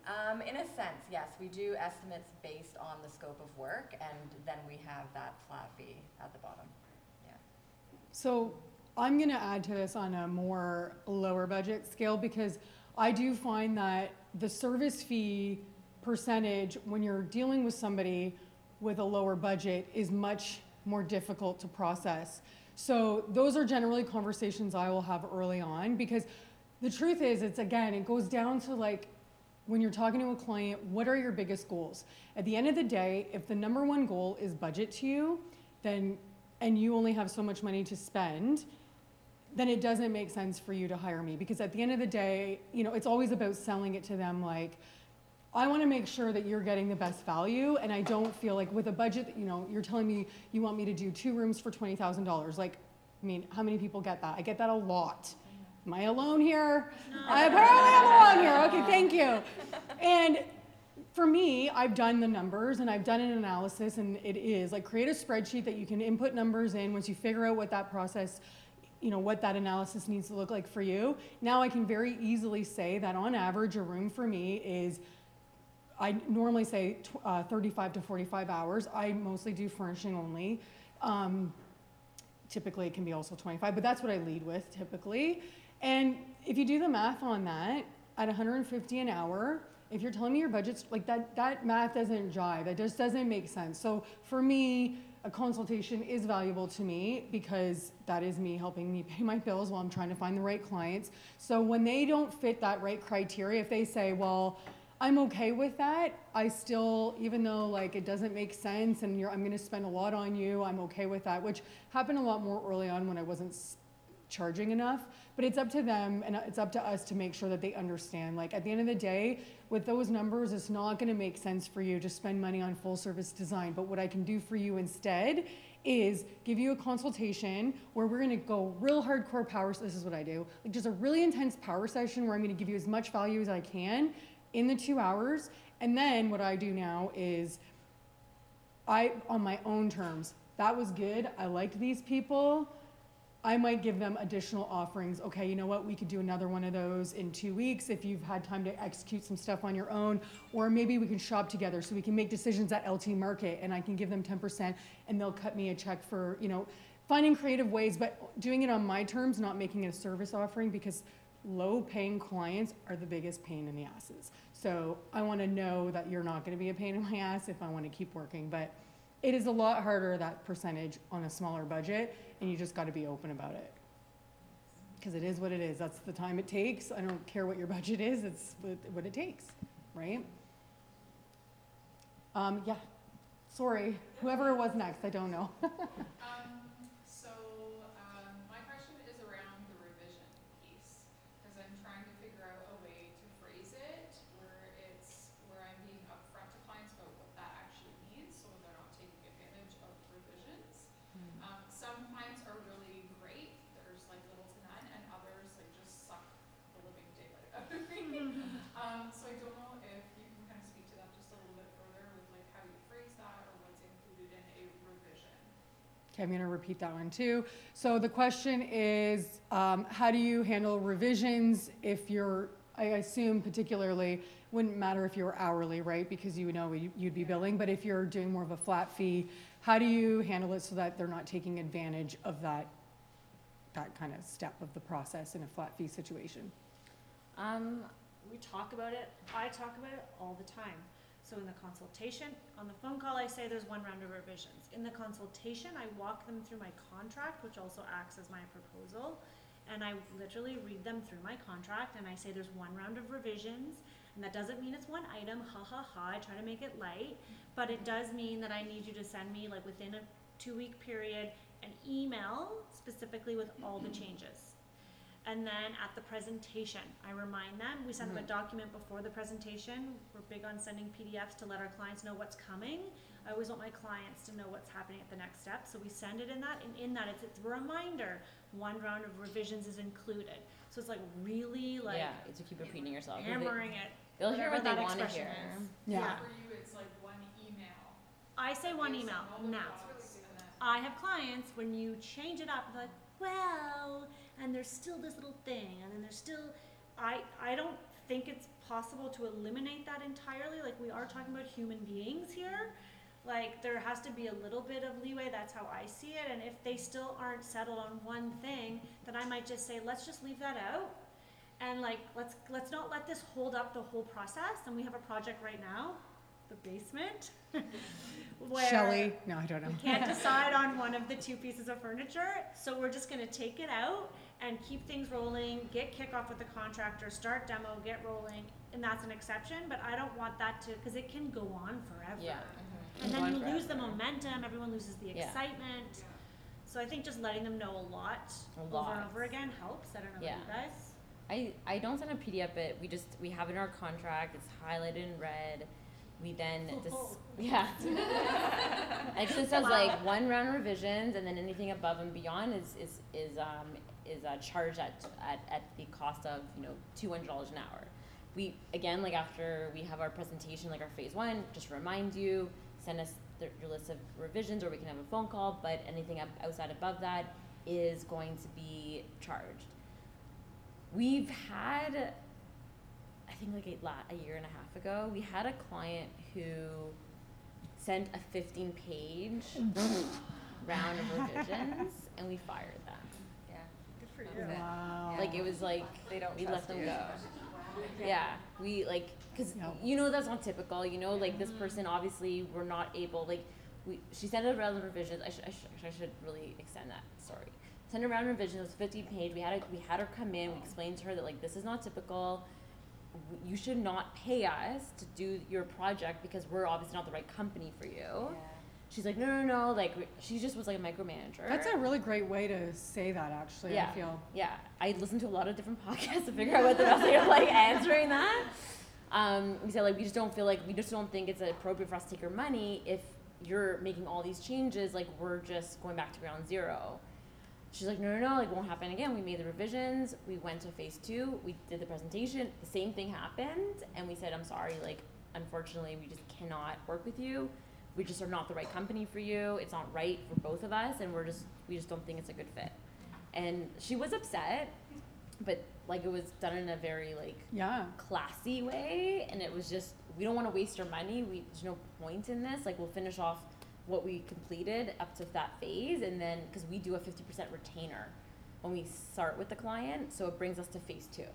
So that way we said, okay, great, we can complete this. We'll make one round of revisions, anything else. And she like paid us to make those revisions, and we handed off the project. Because it was just a time sucker, right? And like, this is just the writing on the wall to what the next phase, the next phase will be.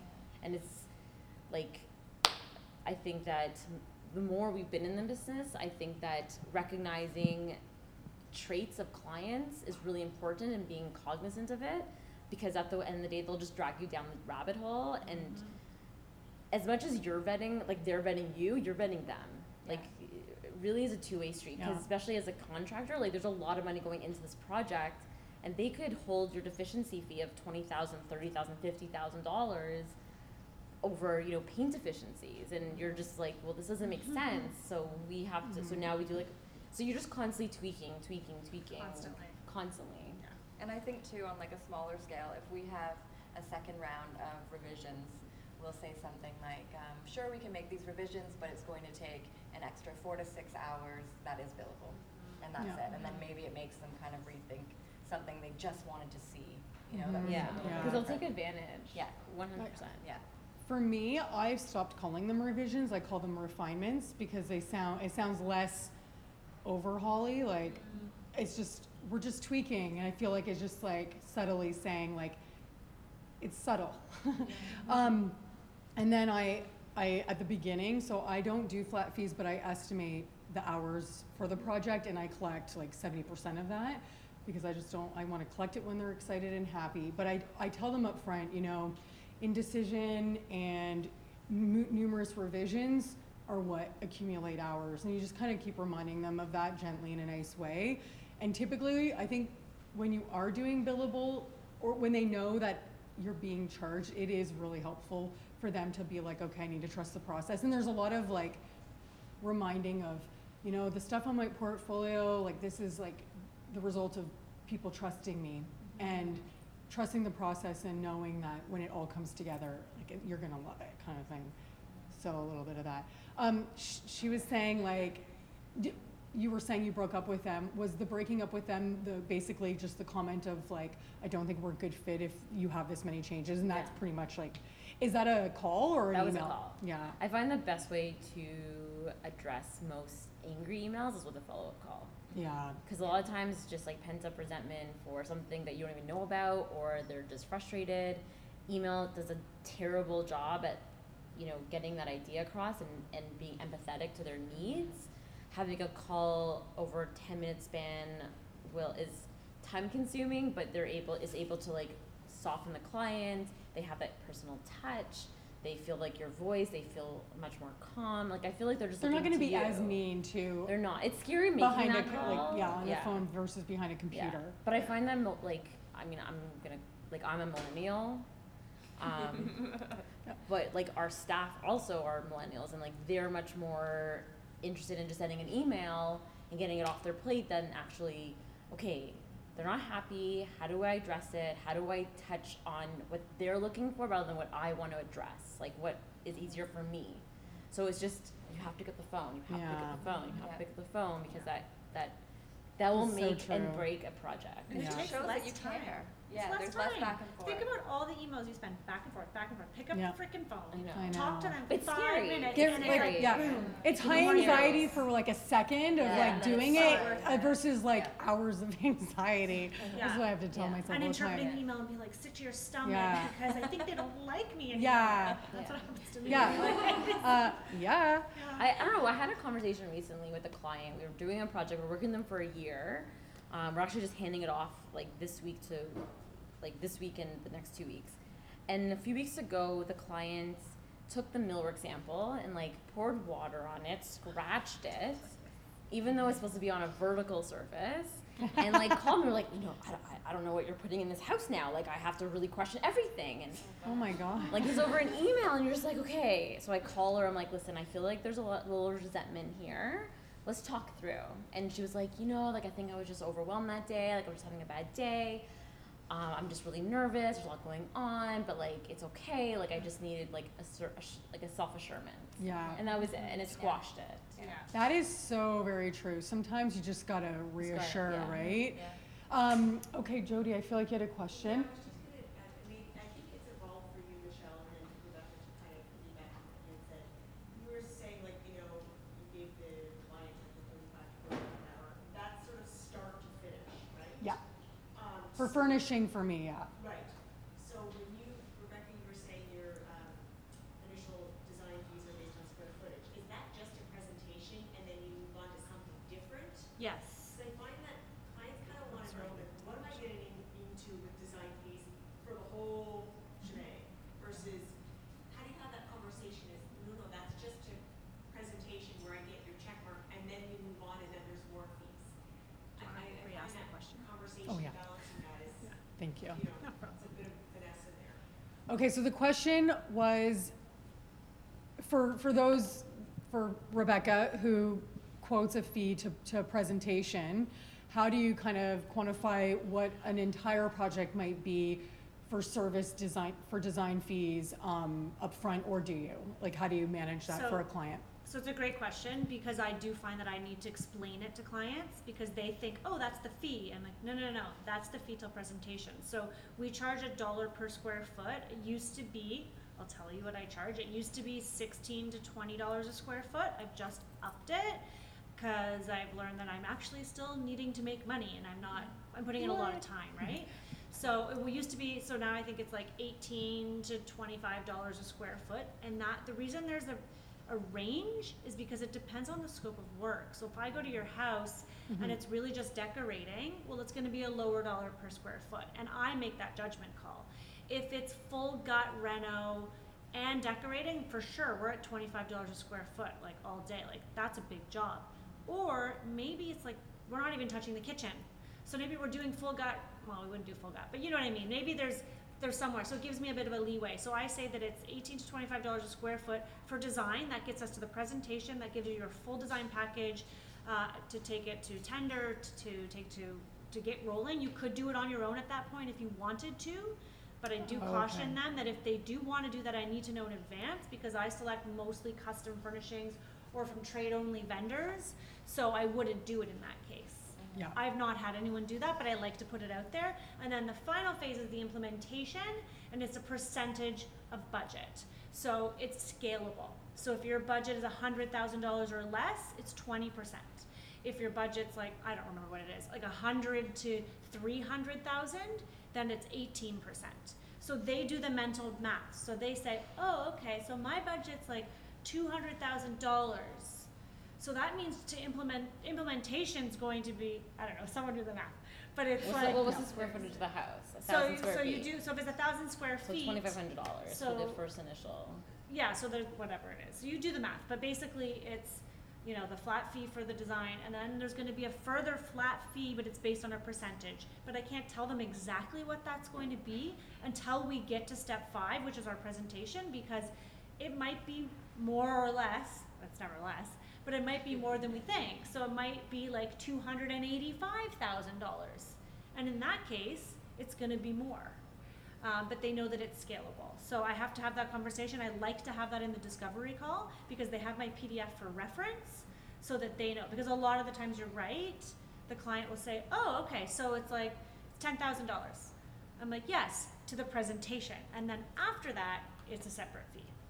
But that, Purchasing and sort of. no. That's purchasing and managing the delivery and install. That's that next. That's absolutely everything. That's the hardest part of our job, I'm sure you'll all agree, Yeah. but that is like purchasing everything, managing all of the deliveries. We're on site every week, a minimum once a week, depending on what's happening. If there's nothing happening, we're not there. But we are like full service project management. We're on top of it. We do not hire the contractor, but we are there managing his trades and making sure that they lay the tile. Like, I guess some might say that micromanaging, No. but we want to make sure that the design gets implemented. So we're really, part of what's different about our firm, I think, is that we're very heavy into that project management implementation phase. We're very involved, and we stay with it right till the end.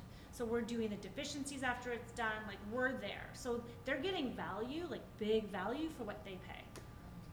And so it sounds like too, they could, even if they didn't know what that second phase might cost, they probably have a ballpark. If it's 150 to 200 probably, Yeah. like they can do a little bit of math on their own there in Yeah. order to do that, to kind of get an idea. I just now, like, I just find that for me, I've tried to collect as much money up front when they have the warm fuzzies as opposed to when they get the angry stage. I don't want to ask for money then. So my new philosophy is like, I'm going to estimate for the whole project, and because I do furnishing only, like I have a pretty good idea and I'm getting pretty good at it. And I basically say 70% is due up front. That gets you the presentation. I'm going to estimate the hours and tell you what's left to pay. Again, still an estimate. I'm still covering myself, but it's just like an easier Band-Aid to rip off because I ask for money when the warm fuzzies are happening, as opposed to like, well, everything just went wrong this week, but I still need to collect the money. I just don't want to do that. You don't want to be the last person getting paid, right? No. You want to make And sure I don't you want get to paid have before like the mental contractor issues gets with like paid. having to send that invoice because they're angry at me right now. Yeah. The larger the fees, though, the higher the fees, the harder it is to collect. For the sure. percentages Yeah. of Yeah. Yeah. Yeah. Yeah. Also, it's a balance of like collecting the money appropriate with the, I don't want to collect all the money up front and not have my cash flow working for me like while I'm doing the work. Is a balance of that too. Any other questions? How are we doing for time? We should, okay. We'll do 2 more questions. I have a question that's recently come up when we were talking about the whole rabbit hole thing. So typically, if we're really lucky, we've got great clients. But one particular client in the last year, we had an entire presentation put out. It was, here you go, the biggest shack in the world. Take it, 75% up front, do the whole place. Fabulous. And then, as the time went on, approvals. Oh, I found this carpet. Oh, I hate that. I'm gonna go get it. Okay, great. Well, I'm not sure about this anymore. And it was like, she was, even though she gave full approvals, she was second guessing just everything, because And she all the was, money. and all the money was there, and it was just But had like, you purchased everything already? Like you have to say, sorry lady, No, it like was- I bought the carpet. It was like, within that period of like the 1 to 2 weeks where you're like purchasing everything, it's like, ooh, okay, stop, but hold on that, and so have you guys ever dealt with that where a client has just become part of the process, and it's just like they scratch that surface, and all of a sudden it's Yeah. like they've invested themselves in it, you don't know how to get out politely, Yeah. because, the client, one half of the partnership is really awesome, but then the other half is like nervous Nelly, and you just don't know how to, and any insight. That's a good Okay, I'm just going to question. repeat the question real quick. She basically asked how the person who said like, have at her, love it all, go for it. And then all of a sudden has a whole lot of opinions after the check's been handed over, and now all of a sudden I found this and I found this. Has it happened? I don't know. The clients that we have are like that. It is a bit of a crapshoot. Like every client is different. We find, I say, like, why don't we have a call?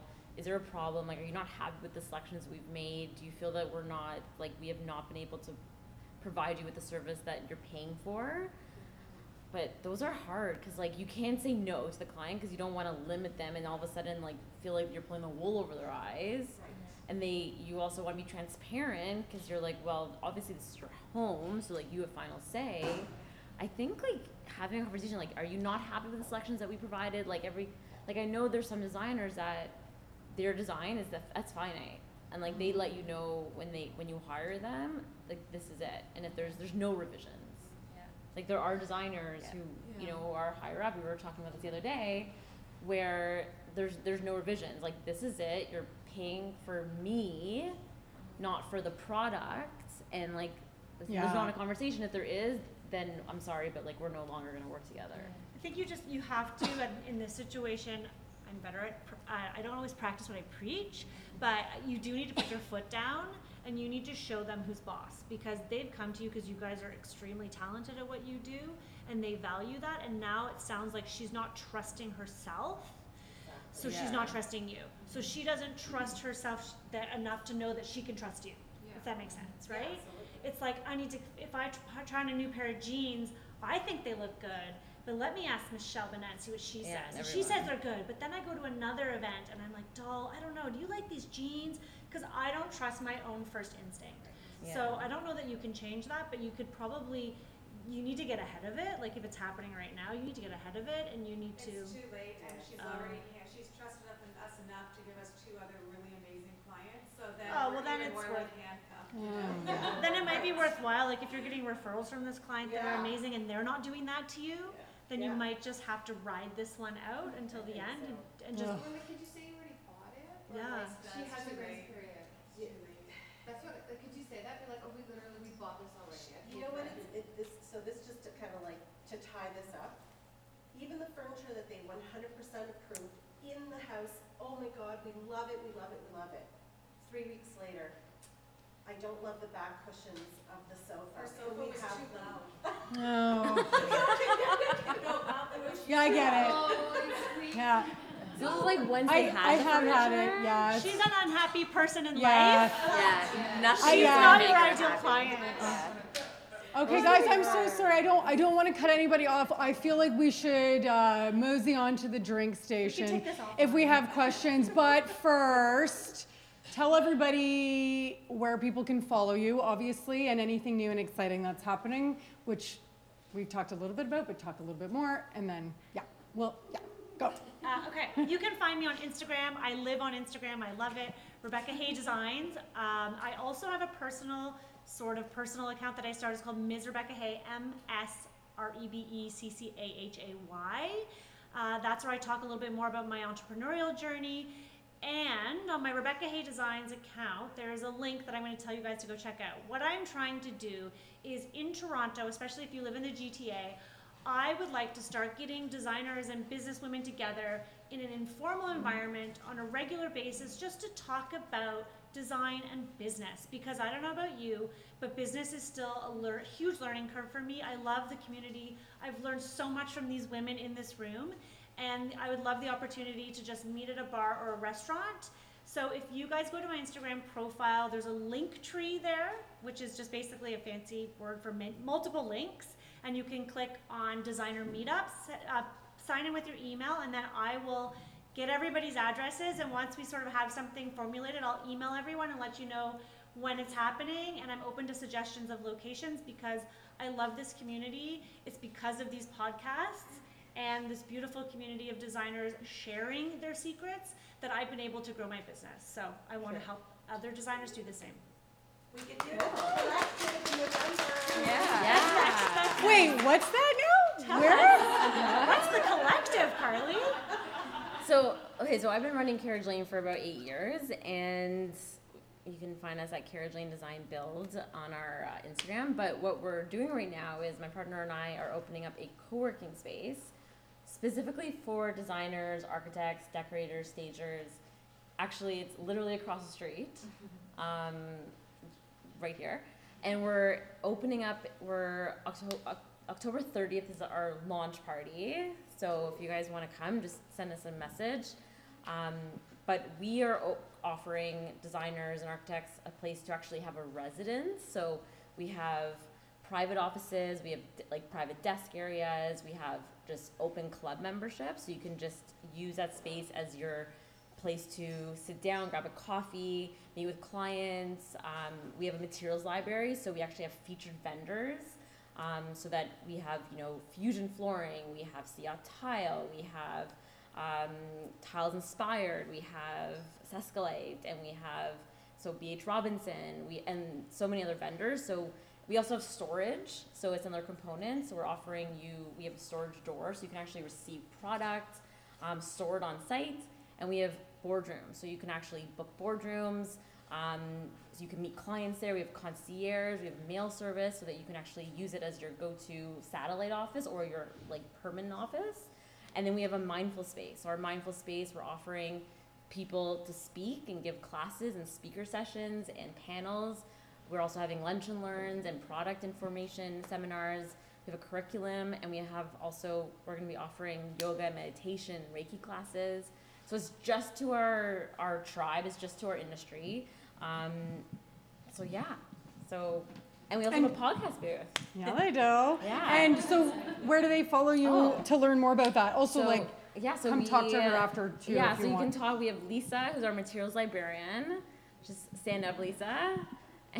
Doesn't want to. Lisa is now standing. She's like a real librarian. And then we have Gabby, who's our community and digital manager. So they are actually helping me run the space. Gabby, if you're looking at residency, you'd speak to her. Vendors are dealing with Lisa. And we have a 13,000 square foot building. So amazing. So we're excited. We're building out our residency. We're building out our programs right now. We're doing our launch, and we're opening in November. So so if any of you guys want to even check it out, go for a tour. They're the people to speak to. Well, can you remind everyone what it's called specifically? Oh, right, sorry. So they It's know called what The to look for? Collective Workspace.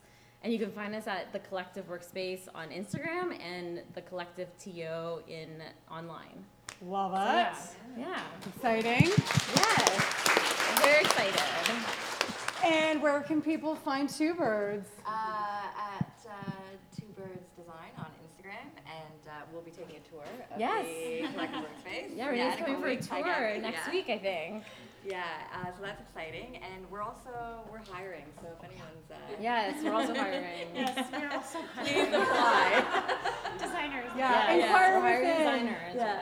and project coordinators. Okay, hopefully you guys are following my Instagram podcast, realtalk.design. No, that's a lie. realtalkpodcast.design, michelleBennett.design. Please listen, tell a friend that might be interested in the podcast. I want to say, first of all, thank you for everybody for coming. There are people who are here that came from Guelph and places that are not close, and they're very pregnant. And I'm just very humbled. And thank you so much again to PI Creative. I'm sorry this is running a little late. Hopefully people got great value. If anybody has questions about touring quickly or anything, obviously talk to Nora, or was it Elise? I'm sorry. I'm so sorry. Yes, or any Elise, other you're right, amazing people, whoever, thank you so very much. You guys rock my world. Yes, Thank thank you. you. Thank you.